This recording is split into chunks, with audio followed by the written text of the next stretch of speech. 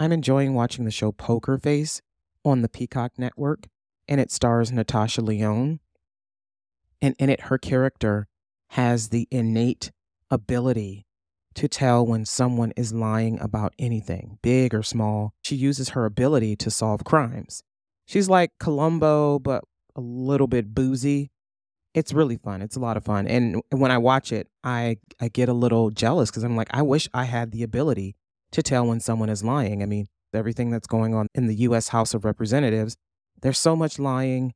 And unlike the TV show, it's not very entertaining. I've got some explaining to do. Let's get into it.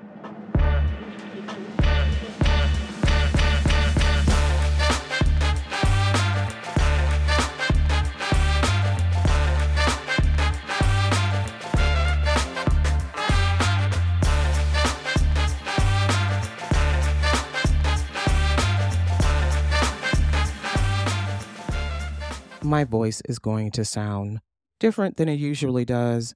I know that I have an already deep voice, but this week I'm recovering from a bit of a cold, and it was all in my throat. Like I had a sore throat and trouble swallowing, and I was coughing, and it was just, I haven't been sick in a long time. Like I've never had COVID. I've never had pneumonia, the flu, but for some reason, just this week was like, here, you're going to get sick and you're going to feel like crap. And that is exactly what happened. So, but I wanted to come on and record anyway, even though I sound a little bit different, because I love doing this podcast. Ayana Explains It All is the podcast hosted by the Black Muslim lady lawyer, single mother, born and raised in the hood, and currently living in the suburbs of Northeast Ohio. And Ayana Explains It All is now a 1-year-old podcast. Yay, wonderful. Thank you to my wonderful supporters and all of you who continue to listen and encourage me in my journey. I really appreciate it. I'm enjoying what I'm doing. I love it, love it, love it, love it, love it. I record here in my house, and my kids just let me do my thing. They don't bother me. Ayana Explains It All is available on 12 different streaming platforms.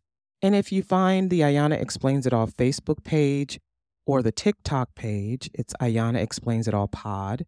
And on Facebook, I am Ayana Explains It All. There's a link tree in the bio, in the description, that will take you to all of the streaming sites where you can find Ayana Explains It All. It's available wherever you listen to podcasts. I also have an Instagram page that's Ayana Explains It All with an underscore between each word. Or you can even find me on Twitter. I don't know why I set up a Twitter page. Like, are people still using Twitter? If you are, Ayana Explains It All is at AEIA Podcast on Twitter. And there's a link tree in the bio of all of those pages where you can find the streaming sites that Ayana Explains It All is available on. And also you can email me, if email is your thing, at ayanaexplainsital@gmail.com. I know a lot of people still aren't emailing unless it's for business purposes, but I would love to receive comments and questions. And you can also subscribe on the different streaming services. You can rate the podcast. You can review it. You can give me your 2 cents. I accept all criticisms, and I love compliments too. I like those. Really like those. Those could help out a lot right now. But so let's get into it. As I was working on the outline for this episode of Ayana Explains It All, I was watching the 2023 State of the Union address, the National State of the Union address from President Joe Biden. And it's always a little contentious because you have people from both parties in the room, and you have the Speaker of the House sitting behind the president, who is sometimes of the same party, but this year Kevin McCarthy is the Speaker of the House, and so he's not in the same party as the president. But also you have all of these, like, what is he going to say during this? How's it going to go? Are people going to be quiet? Are people going to make a lot of noise? And there was some heckling. There was heckling from the GOP. There were, of course, applause, and there were shouts and whatever. But one thing stuck out, and that's making the rounds on the news sites, is an interaction between Mitt Romney and George Santos. Now, you know who Mitt Romney is. He ran an unsuccessful presidential campaign, but now he is the senator from Utah. And George Santos is this guy, this character who is a congressman from New York. But he shouldn't be, but he is. So that's what I'm going to talk about. I'm going to talk about why this person should not be anywhere near the U.S. House of Representatives and how we allow these things to happen, how we allow characters like him to get into classified spaces, secret spaces, important spaces, how people like that get into rooms they don't belong in just by making up a story. You know, and thinking about what I wanted to talk about, so as I'm watching and I'm looking at the interaction between Mitt Romney and George Santos, I'm like, ooh, what are they saying? Because it looked like Mitt Romney was saying something like kind of taking a dig at George Santos, and Santos was being smug, and so somebody did a bad lip reading of what was said, and I was laughing at that, but that's not really what happened. Mitt Romney said, I told him that he didn't belong there. And it's true. And we all know why. I mean, if you haven't been paying attention, I'm going to outline it for you why he doesn't belong there. But it's the fact that people from his own party are starting to call him out instead of just ignoring it and going, well, that's, this is a game of politics. This is what people do. People are calling him out. And I think that's fantastic. More people, especially in leadership roles. Like, there are leadership roles in Congress. There's, of course, the Speaker of the House. There's the minority leaders who have all, from the Dem Party, who have all said, this guy's a clown, he doesn't belong here. But there's also his political party in New York. They have also called him out and said he needs to resign. He's refusing to resign because he still has friends in Congress. He may have stepped away from his committee assignments, but he still has friends there. He still has people who are protecting him. And there are people in the media also who are protecting him. And this is how characters like George Santos continue, not get away with what they've done because we know what they do, but they continue in their scheme. They're allowed to continue walking this path because they're given a freeway. There are no roadblocks. Even if you call them out on their lies, it doesn't matter. They'll acknowledge it, or they'll switch up the timeline to say, oh, I was mistaken about when this happened or where this happened. And what I meant to say was this. And so they can change it up a little bit and make it look like it was an innocent mistake. The lie that they told was an innocent mistake. But all of this reminds me of one of my favorite movies, The Talented Mr. Ripley. Now, I'm just going to summarize this from the Wikipedia entry, but we know the movie starred Matt Damon, but it was based on a series of books by novelist Patricia Highsmith, and it concerns a career criminal, con artist, and ultimately, if you've seen the movie, spoiler alert, ultimately, he's a serial killer. Thomas Ripley, a.k.a. Dickie Greenleaf, he's a serial killer. He kills people who gets in his way. He kills people who gets too close. He kills people who are asking questions, who are trying to figure out his scheme. And that's how he can move on to the next one, because he's killed the other people who knew what he was doing and who tried to stop him. But he kills them and he moves on. But so this series of books by novelist Patricia Highsmith concerns Thomas Ripley. Dickie Greenleaf was his alias, and he was a suave, convincing con artist who stayed one step ahead of authorities and his victims. He is a pathological liar who lies about his childhood, his career, his education, his sexuality, and spends most of his time in leisure gardening, painting, studying languages, and using the good nature, goodwill, and good fortune of people he targets. He plays on their sympathy, essentially, but also their naivety and their want to be romanced by such a character. I mean, people love the attention they get from these characters, right? They're told that they're beautiful all the time, or they're told that they're special. They're made to feel that they're special and unique and that they're the only one. And who doesn't want to feel like that? Who doesn't want to feel like that? But then you're finding that you're having to exchange receiving those compliments and that attention. You find that it comes at a price. You have to, give them money, or you have to give them trips, or you have to buy them things. It's not that they're just sitting there and showering you with compliments and they're not taking anything from you. No, it's they're expecting you to fund them, to fund their life. They're expecting you to take care of them. And this was Thomas Ripley. This is what he did. He expected the people around him to take care of him and give him money so that he can travel, spend time on yachts and in mansions and in foreign countries. He was in England, he was in Paris, he was all over the place. We take these people in, we feel sorry for them, we believe them, of course, we don't doubt them, we don't question them until there is a reason to, but by then they've moved on to their next scam. But these people are kind of sympathetic, right? They've got kind of a hard luck story. Like George Santos has told this hard luck story, but all of it turns out to be lies. But it's the same with the talented Mr. Ripley. He tells this hard luck story about childhood was bad, teenage years were bad. He's had to survive on bread and water and all this other shit. And so you feel sorry for him. Not only that, but he's kind of handsome. And so here's this guy who's cute and he has this hard luck story, or he has a story of how he survived something like an illness or an accident, and you want him to win. Like the way the talented Mr. Ripley books are written is kind of like the author wants people to be on Dickie's side. She wants us to feel for him, to root for him to win.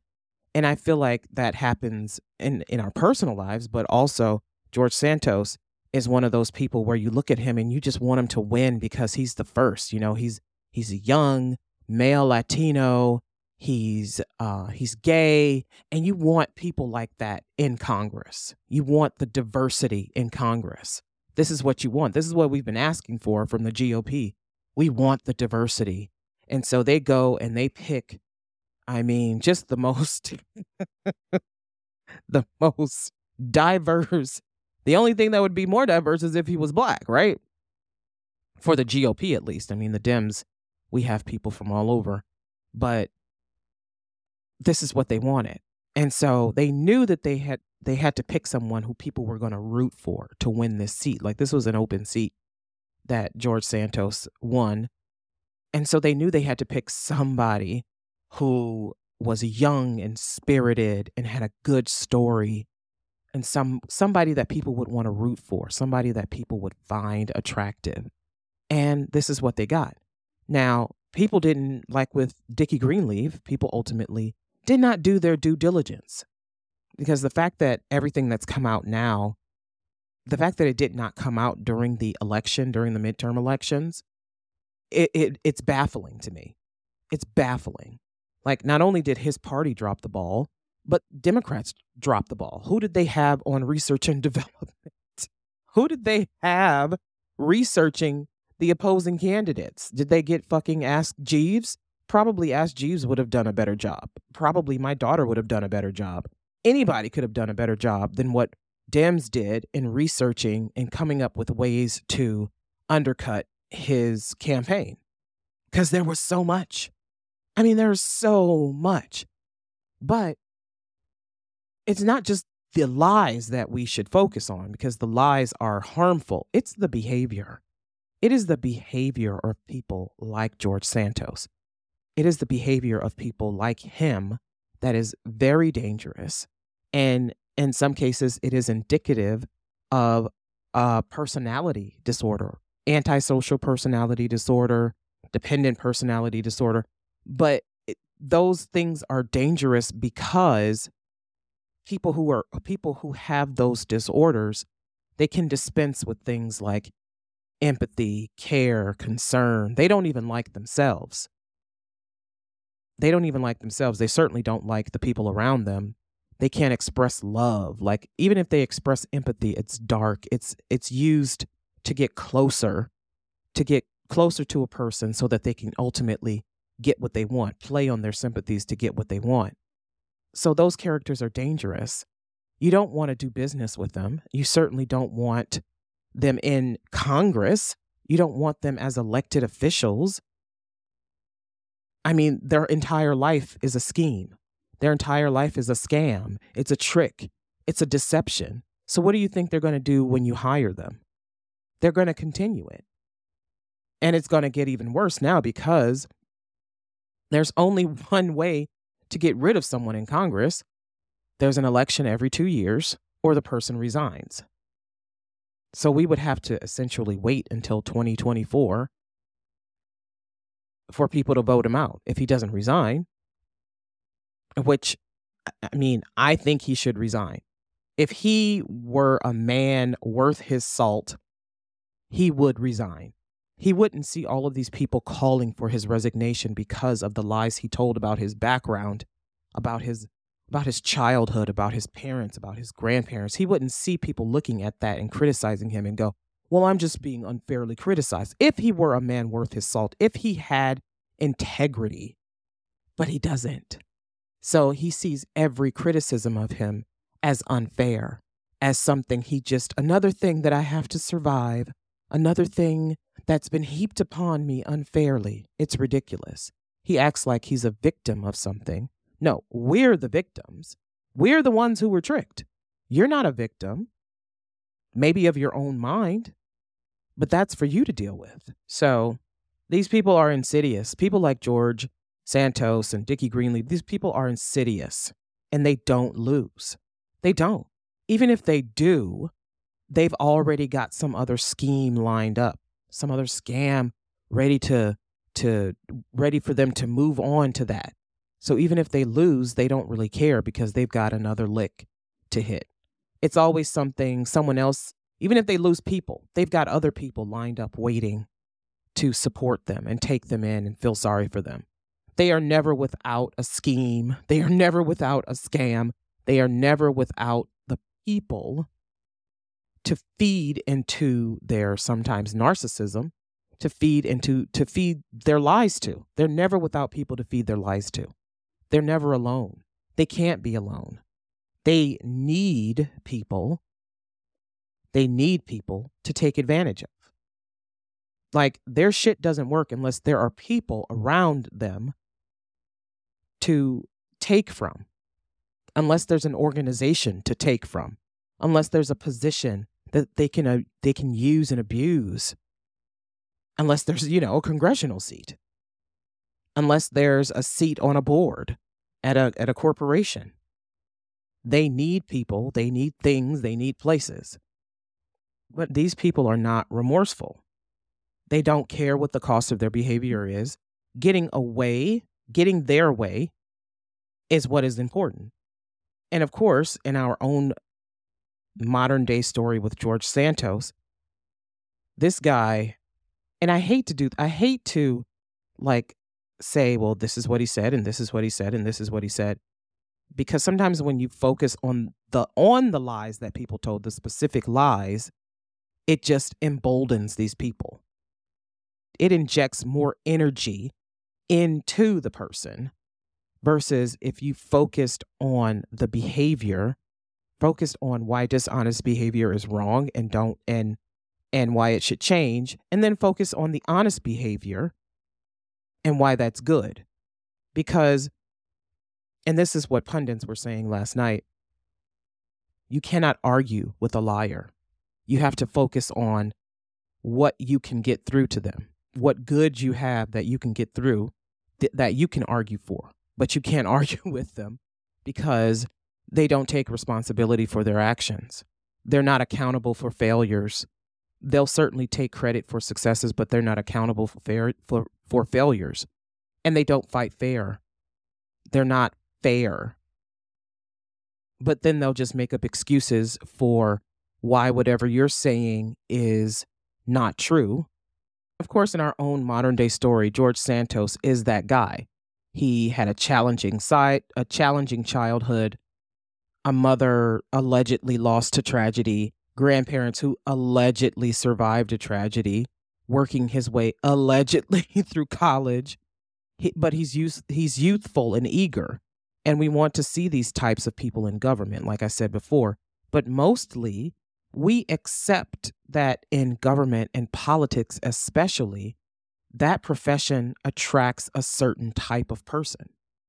We essentially view all politicians as liars, and certainly a lot of them are. But a lot of non politicians are liars too. Everybody is capable of lying, but there is a certain occupation that attracts these types, right? Politics. What else do we think of when we think of liars? Salespeople. We accept some level of lying from these people, some level of shenanigans in government, for instance. It's what they need to do to get bills passed, to get something passed into law.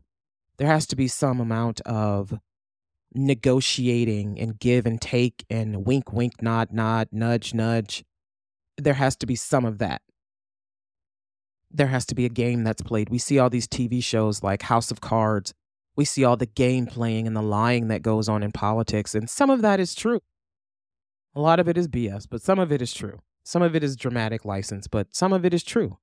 There's a lot of backroom deals. There's a lot of wheeling and dealing. We saw that with the speaker, the House speaker vote, where people were sitting in the audience and they were basically had other members from their party getting in their face saying, you're going to do this, you're going to vote this way. And then you had Kevin McCarthy having to concede things, that he was going to give up certain plans that he had so that he could be House Speaker. And this is what happens. But also when people are running for office, they say they're going to do all of these things, or that they want to do all of these things. They want to clean house. They want to drain the swamp. They're going to curb spending. They're going to balance the budget. They're going to bring jobs to their region. They're going to do all of these wonderful things. They're going to clean up the environment. They're going to propel the U.S. to be number one in technology in the world. And all of these things. And we're just we're hopeful. We're hopeful. Like we're a little, well, maybe they'll get it done, maybe they won't. But we're so hopeful when we're voting. We want all of these things. Yes, we want this legislation passed.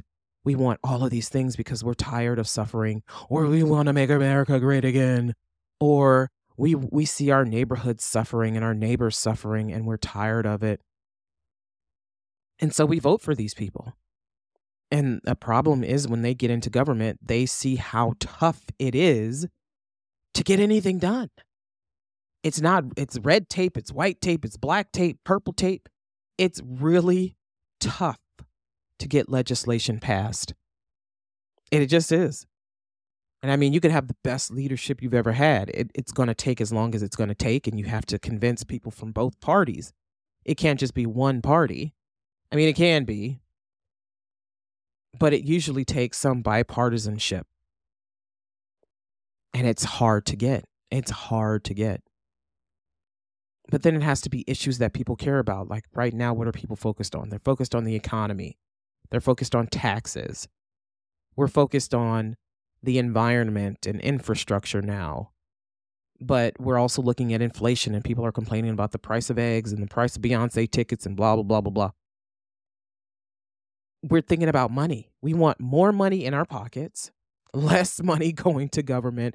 But we also want the government to fix all of this shit that's wrong. So where do we think that money is going to come from? It's got to come from us, the taxpayers. So that's why we vote people in who say they're going to keep money in our pockets. But that's a lie. They can't keep money in our pockets. All of these projects that we want and all of these things we want to maintain, like Social Security and Medicare, that costs money. And that money comes from us. But still, we're not going to have any effective government if we keep inviting these losers and these liars to have seats at the table. Like, there's no reason that George Santos should still be in government. I know I said this already. He should not be there. But it was something like, 142,000, 143,000 people voted for him. And they believed him. They believed him. That was the interesting part, was that, people have always asked me, I'm not even kidding. People ask me all the time why I don't run for political office. Oh, Ayana, you would make a good judge or a good prosecutor or a good congressman, school board. And I'm like, no, I could never do it because I have a very shady past. It's not shady like, oh, you're a criminal. No, but personally, I mean, I've been married and divorced a few times. I'm a single mother. I have a big mouth. I have opinions about things that people might not find so delicate. And I mean, I cuss. You might hear it during this podcast. I do cuss a lot. And I'm not exactly the nicest person. And I hated going to law school, but I'm a lawyer. There are all these things about me that if somebody were to look at me as an ideal candidate, they would go, no, no. I don't think anybody would want to root for me. But you know what? If I made up some shit about myself, if I told some lies, if I stretched the truth a bit about myself, I probably could get into office. But I don't know. I don't know how to do. I mean, I'm not going to say I don't know how to lie. Lying to me is it makes me feel uncomfortable. It makes me feel uneasy. I cringe. I don't like lying. And I'm not saying that I don't do it again. I've probably told some lies to my kids about some shit. I don't know. We couldn't go to Chuck E. Cheese because it was closed for the winter or some shit. But pathological lying is something different. Pathological lying, even compulsive lying, is not the same as you telling a lie every once in a while. Now, compulsive lying is you're compelled to. There's something in you that compels you to lie. But you feel some inner conflict. You feel some kind of way about the lies that you're telling and it bothers you, but you can't stop doing it. Like you can't stop gambling or doing drugs or drinking. Pathological is just that's the first thing out of your mouth is a lie. You immediately lie. Whenever you talk to somebody, you're lying about everything. You're lying about inconsequential things. You're lying about big things, small things. You lie about your past. You lie about your future. You lie about your job. You lie about your money. You're essentially never telling the truth. And yeah, a lot of people are like this. But the difference between a lot of people who lie a lot is that they're not pathological about it. George Santos, and even some people in my life, like, I mean, I recently dealt with someone who is, in my opinion, a pathological liar. Like, I could never pin him down about, the truth about anything. And then, like George Santos, you would confront this guy with the lie that he told, and he would pretend like he had no idea what I was talking about. He had no idea. He doesn't remember saying this. He doesn't remember saying he was going to do this or go here or do this for me or whatever. He doesn't remember things that we were supposed to do together. And so I'm made to look like the fool, which is essentially gaslighting. Like, okay, you're saying this, but I don't remember saying that, so it must not be true. You must be making it up type of shit. And George Santos kind of did the same thing. And I was reading this article about him from Forbes magazine, and it has an outline of every lie that he's told that the media has been able to debunk. So, and some of these are funny and some of these are sad. Like, dude, please seek help. Okay. He claimed to be a producer on the musical Spider-Man Turn Off the Dark. Remember when Spider-Man was on Broadway? Awful. Terrible. If he was a producer on that, now I see why that shit stunk. But he wasn't. He wasn't a producer. He claimed to be a model who would appear in Vogue and worked at New York Fashion Week. He claimed he attended the prestigious Hollywood heavy Met Gala and would commission pieces of art for a museum in New York. He claimed that he survived an assassination attempt. Like, dude, what the fuck? He claimed that he was the victim of a mugging in 2021. There was recently a video of him dressed in drag in Brazil having a good old time. He denied that it was him at first. He said, "No, that's not me. That's not me." It was so clearly him. And then he goes, "Oh, well, yeah, I was just a kid and I was having a fun time."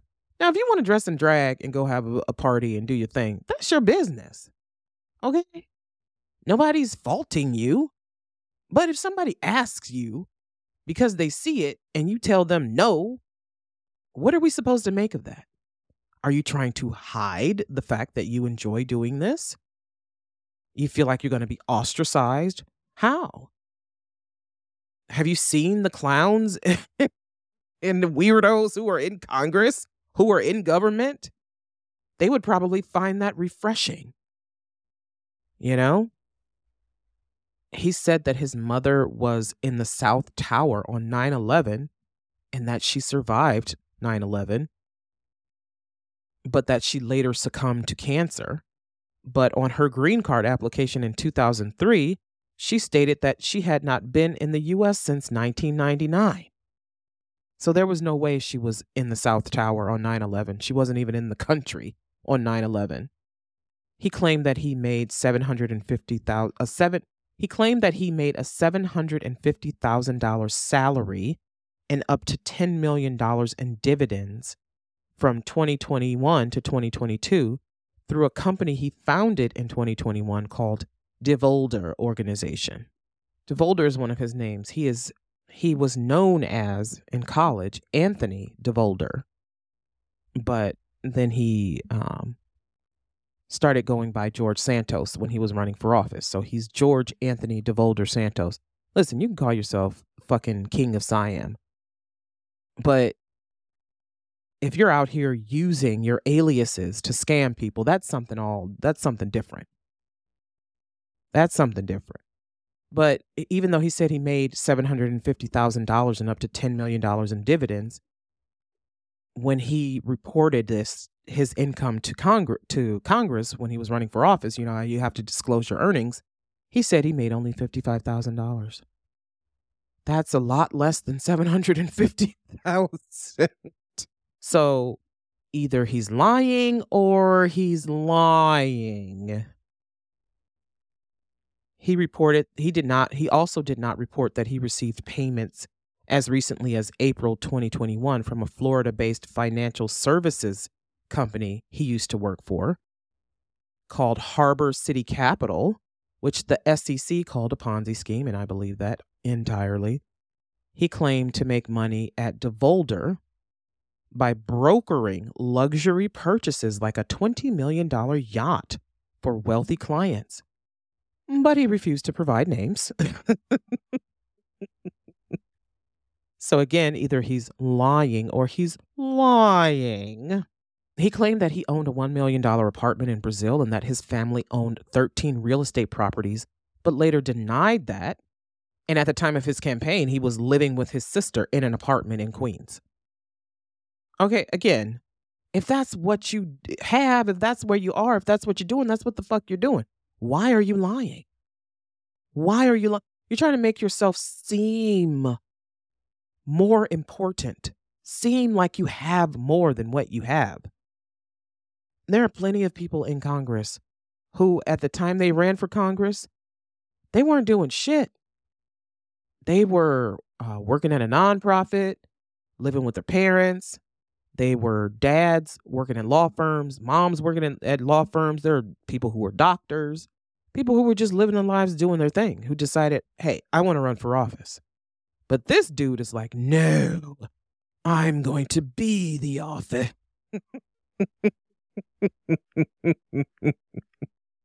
I'm going to be the consummate candidate.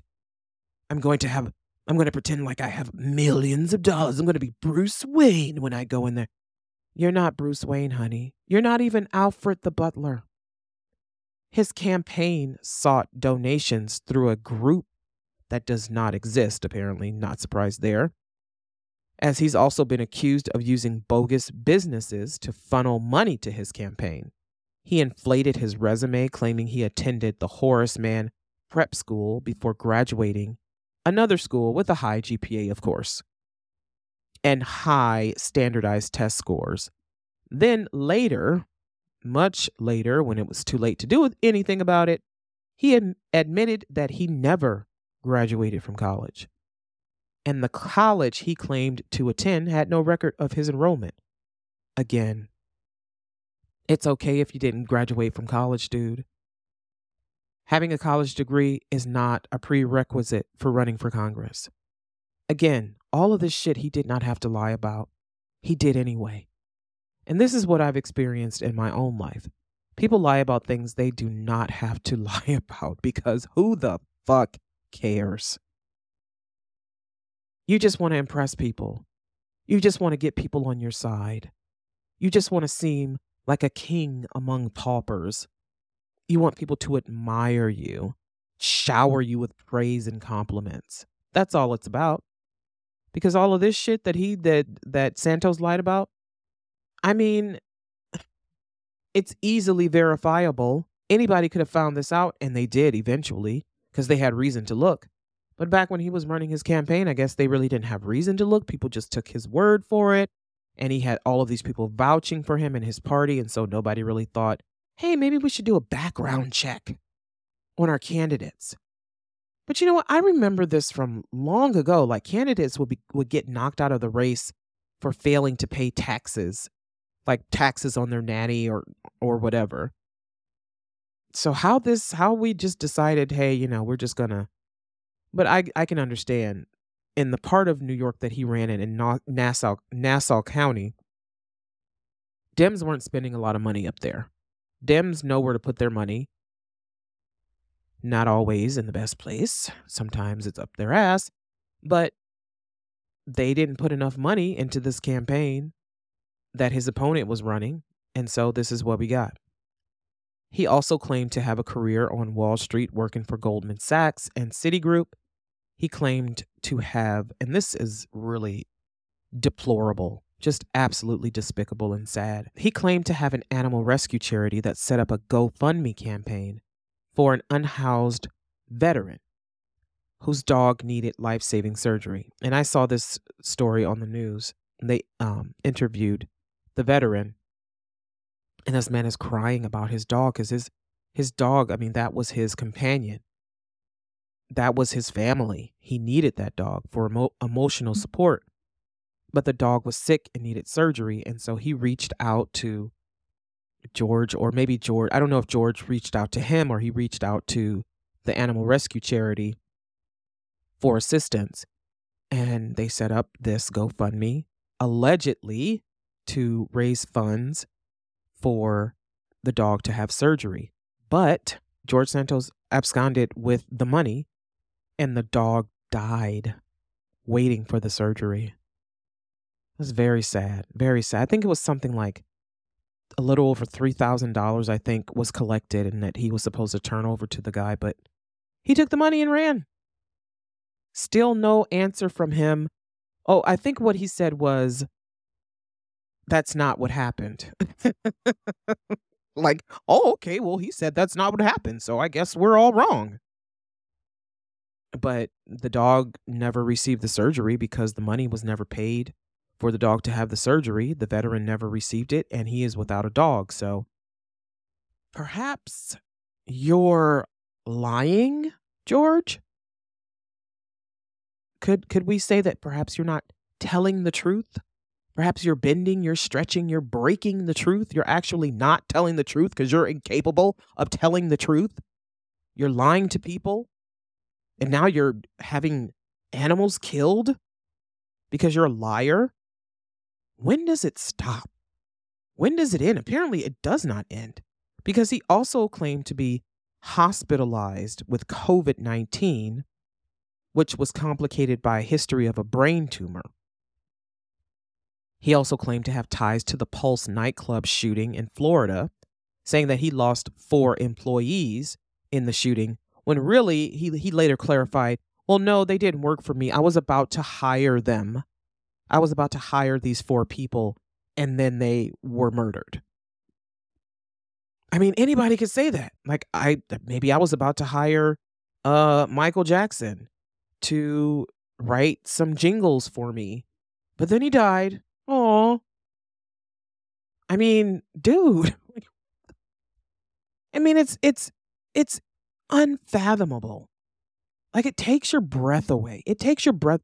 And this is the problem that I've been having recently when I've been thinking back on all of the lies that was told um by my former significant other. The lies, the number of lies, the breadth of it, it just it's almost like you're in a cartoon or it's almost like it's almost like your life is a fucking sitcom, you know? And all of this shit is just lines that you're running. All of this is animated. All of this is not really happening. You're hearing all of these things and you're thinking about it. And I was like going through a mental checklist thinking about all of these lies. I'm like, oh my God, this person doesn't even actually exist. And I said that to my therapist. I said, I love someone for 4 years who does not exist. Just like the people of Nassau County elected a congressman, George Santos, who does not exist. George Santos, as he presented himself, does not exist. The dude who was in Congress, that he doesn't exist. Whoever that guy is, we have no idea. He told so many lies about his background, his childhood, his college years, his career on Wall Street or whatever the fuck he was doing, putzing around probably somewhere. He told so many lies that you don't know who the real person is. And that is perhaps the point. They don't want you to know. Pathological liars essentially do not want you to know who they really are because they don't even know who they really are. They don't know who they are. They don't stand for anything. They don't love themselves. They do no self-reflection. They just lie. And they sleep with the lies. They get up with the lies. They go to bed with the lies. But they are the consummate everything. They're the ideal everything. They're the ideal man or woman. They're the ideal partner. They're the ideal candidate for office. They want to be the ideal. They want to have this hard luck story, but then they want to show you that they rose from the ashes to be this fucking golden calf, right?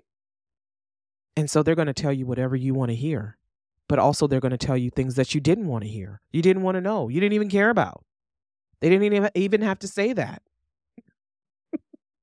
I would say this when people lie. I'm like, you didn't even have to lie about that. Nobody gives a fuck.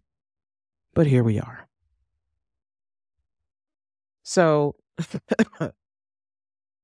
and all the articles that I was reading on pathological lying, a lot of the psychologists were saying the same thing, that you shouldn't focus on the lie. You should focus on the behavior. And I'm like, screw that shit. He lied about his grandparents surviving the Holocaust. Who lies about that except a very sick person? And that's why I say you have to focus on the lies, because the lies reflect the level of their psychopathy. That you would lie about your grandparents surviving something so terrible, horrible, absolutely inhumane, to get ahead, to get a leg up, to get more votes in a race. You're a dangerous person. You are a dangerous person.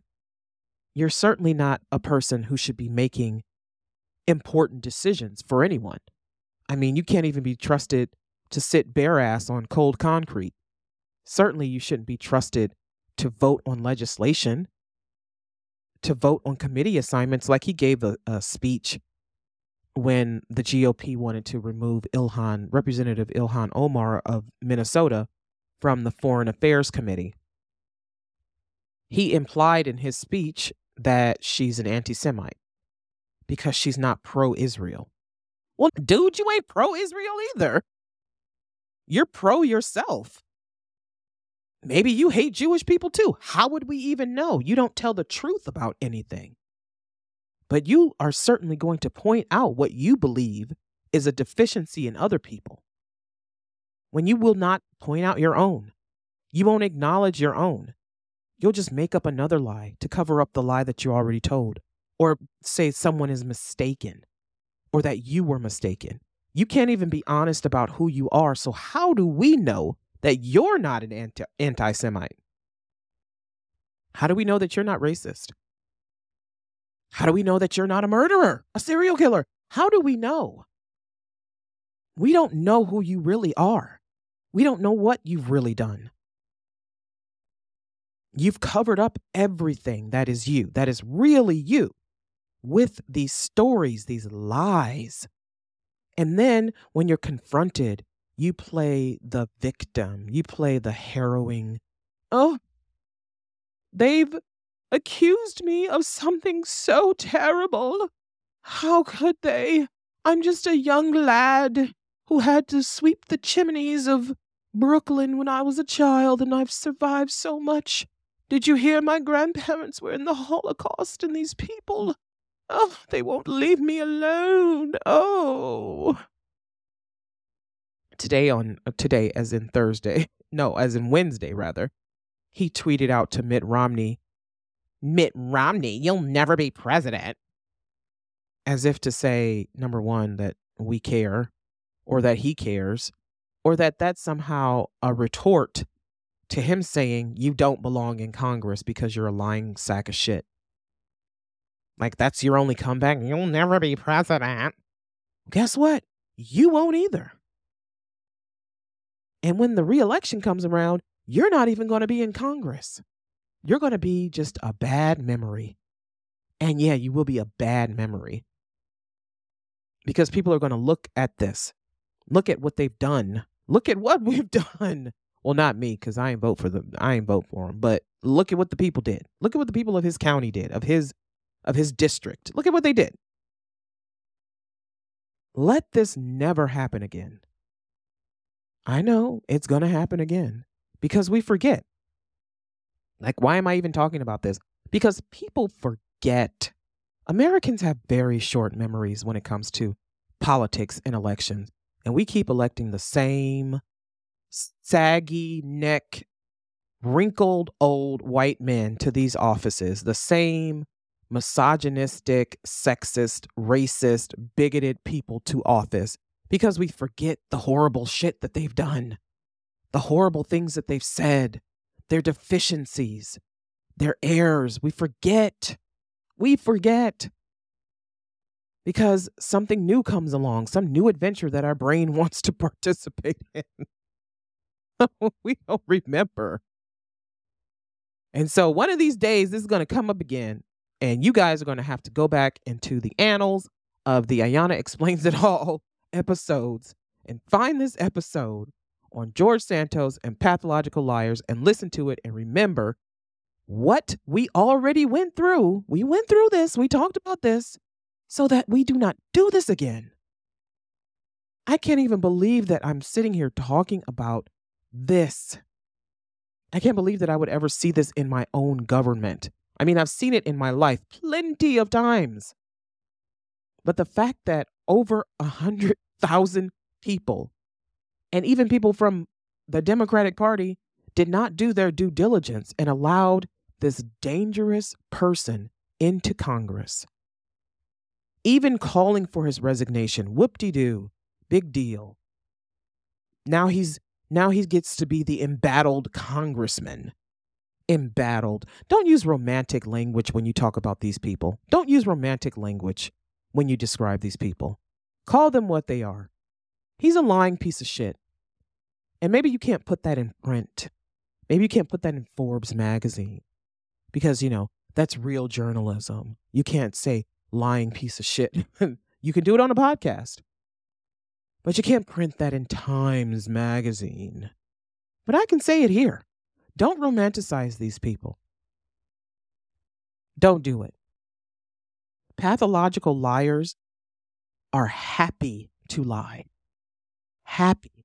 And they always have an excuse for their inexcusable behavior. So don't romanticize them. They are dangerous. They are dangerous. A lot of them are psychotic. They lie for absolutely no reason. And like I said, about big things and little things, they are tricksters. They are able to lie in all circumstances just to see what they could get away with. And they get away with a lot, publicly and privately. And because they paint themselves to be a victim in a story, again, the romantic, harrowing victim, the embattled victim, they also believe themselves to be above reproach. Pathological liars are happy to lie and always have an excuse for their inexcusable behavior. Remember that. They are happy to lie. It does not bother them. It does not make them sad. They don't feel any internal conflict. They probably get excited by it, honestly. But you can't take anything they say at face value because their first response to any question you ask them is a lie. They immediately lie, and then they act naively or baffled when cornered about their false statements. And I just admitted that I was the victim of a pathological liar. I mean, I got played. I did. Because I don't know how to recognize, because I'm a good person. I'm sorry to break it to you. Good people are not really able to recognize when they're being played, when they're being tricked. Because it doesn't occur to us that somebody could be that evil and that cruel. Even though we've seen cruelty, we don't believe that that is something that would touch us because we're good people. But it does. This kind of evil, I mean, it transcends bad people, good people, children, men, women. It doesn't matter who you are or where you come from. This type of evil, this cruelty, this psychopathy, it can touch you. And you have to be careful. I'm not saying you have to question everything. You have to be skeptical about everything and everybody. No, I'm saying sometimes shit is too good to be true. And when it's too good to be true, you need to ask why. It's usually because somebody's lying about who they are and what they can do for you. It's like with sales. If an offer seems too good to be true on a car or hell on a vacuum, that's because there are some hidden costs, some hidden fees. There's something about the product that you don't know. Maybe the product is actually shit. And so they're playing it up because they have to sell 1,000 of these a month. And you're going to be one of their lucky victims. You're going to be one of the ones to buy it. People who are dishonest, people who cheat and lie in their romantic relationships, for instance, they're going to do so in their business relationships. Now, George Santos, I know he was married to a woman for a couple years. I haven't seen any interviews about her, about things that he told her, but I can't imagine that it was a fun time with him. Not because he's gay. Your sexuality is something apart from this other shit. You could be gay and black and have a white mother and be perfectly fine, or you could be gay and black and have a white mother and be a fucking lying piece of shit. Like, one has nothing to do with the other. They have nothing to do with each other. So anybody who says that George Santos is being attacked because he's gay, there could very well be people attacking him because he is gay. But my criticism of him and his position is because he's lied. He's a pathological liar. And those types of people, pathological liars, are very dangerous people. It takes very little for them to decide that someone shouldn't exist because they are in the way of their scheme. And you might think that I'm exaggerating. No. Pathological lying is a symptom of antisocial personality disorder. And antisocial personality disorder is the hallmark of who? Murderers, burglars, thieves, white-collar criminals. They act for self. Everything they do is for themselves. They kill to take advantage of people. They kill to get away with things. They steal. They do anything to their advantage. They take from people. Take millions, like Bernie Madoff, taking millions, hundreds of millions and millions of dollars from people. For what? To enrich himself. Showed no remorse, didn't care that he had wiped out people's life savings through his Ponzi scheme. So, yeah, George Santos needs to go. But we also need to hold people accountable in our personal lives, for the schemes and the scams and the failures from their dishonest behavior. Because certainly they would take credit for, and we would give it to them for the successes. So why not hold them accountable for the failures that come from their lies and their schemes? Why not? Why not hold these people accountable? Why not say, okay, I've had enough. I've had enough. I'm not going any further with you. You're in a marriage with this person.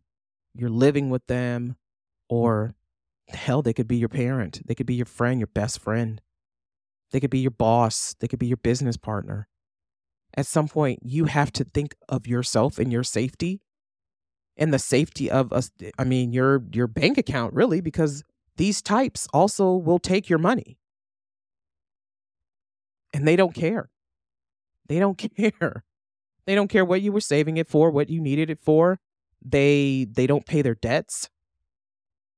And so you're wise to not even get involved with them when you recognize that this is what's happening. Not only do you call them out, but you separate yourself from them. People who are known liars, people who have a reputation for lying or being dishonest, they lie to impress people, lie to bolster their reputation. They lie to garner sympathy. You're not going to get around them. You're not going to be smarter than them. You're not going to outsmart them. They're smarter than you. They don't run on empathy. They don't run on remorse. So they'll do absolutely anything to get what they want. So you're never going to. The only way for these people to unlearn this is through intense therapy. Intense therapy. Because a lot of this behavior starts in childhood and adolescence. It's nature, it's nurture, it's genetics, but it's also their environment. And again, some will say just ignore them and let the processes play out. But you need to know the type of people you have sitting on your council. Who do you have sitting in your Congress? Who do you have sitting in your Senate? Who's in the White House? Who's sitting on these corporations, these boards of these corporations, setting prices for the goods that you buy? There are certain things that push, and it could be hard to know how to deal with them. You could do like me. Well, I mean, be better than me. I confront people about their lies. I do. And that's not always the best course of action because, again, they're dangerous.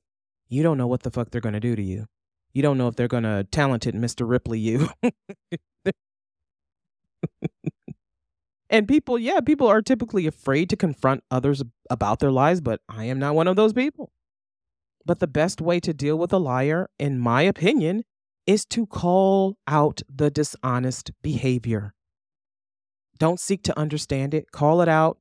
Cut ties with people who are doing this. And again, this is people who are known liars, who have a reputation for lying.